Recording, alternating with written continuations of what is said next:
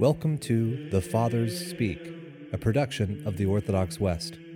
Each day, Father John Fenton reads a selection fitted to the Western liturgical calendar from one of the Fathers of the Church.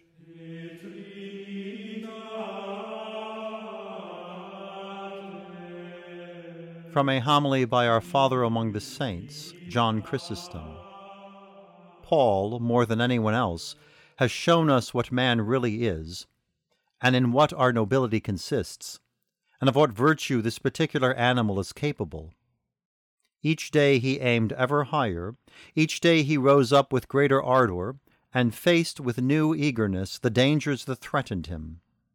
He summed up his attitude in these words: "I forget what is behind me and push on to what lies ahead." When he saw death imminent, he bade others share his joy. "Rejoice and be glad with me." And when danger, injustice, and abuse threatened, he said, "I am content with weakness, mistreatment, and persecution." These he called the weapons of righteousness, thus telling us that he derived immense profit from them.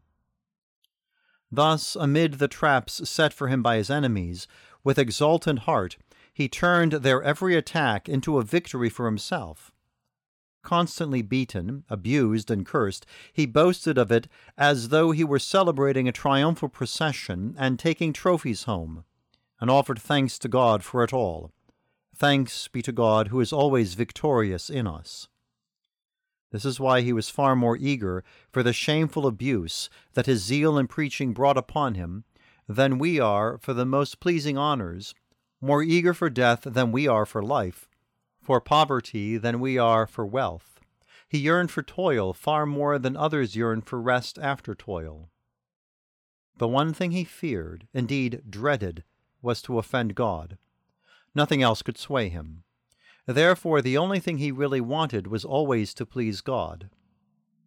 The most important thing of all to Paul, however, was that he knew himself to be loved by Christ.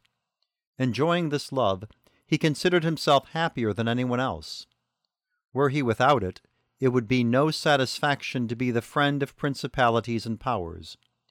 He preferred to be thus loved, and be the least of all, or even to be among the damned, than to be without that love and be among the great and honored.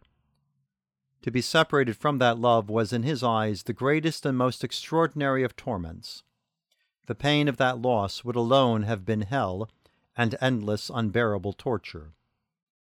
So too, in being loved by Christ, he thought of himself as possessing life, the world, the angels, present and future, the kingdom, the promise, and countless blessings. Apart from that love, nothing saddened or delighted him, for nothing earthly did he regard as bitter or sweet. Paul set no store by the things that fill our visible world, any more than a man sets value on the withered grass of the field.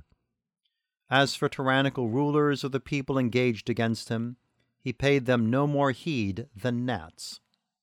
Death itself, and pain, and whatever torments might come, were but child's play to him, provided that thereby he might bear some burden for the sake of Christ.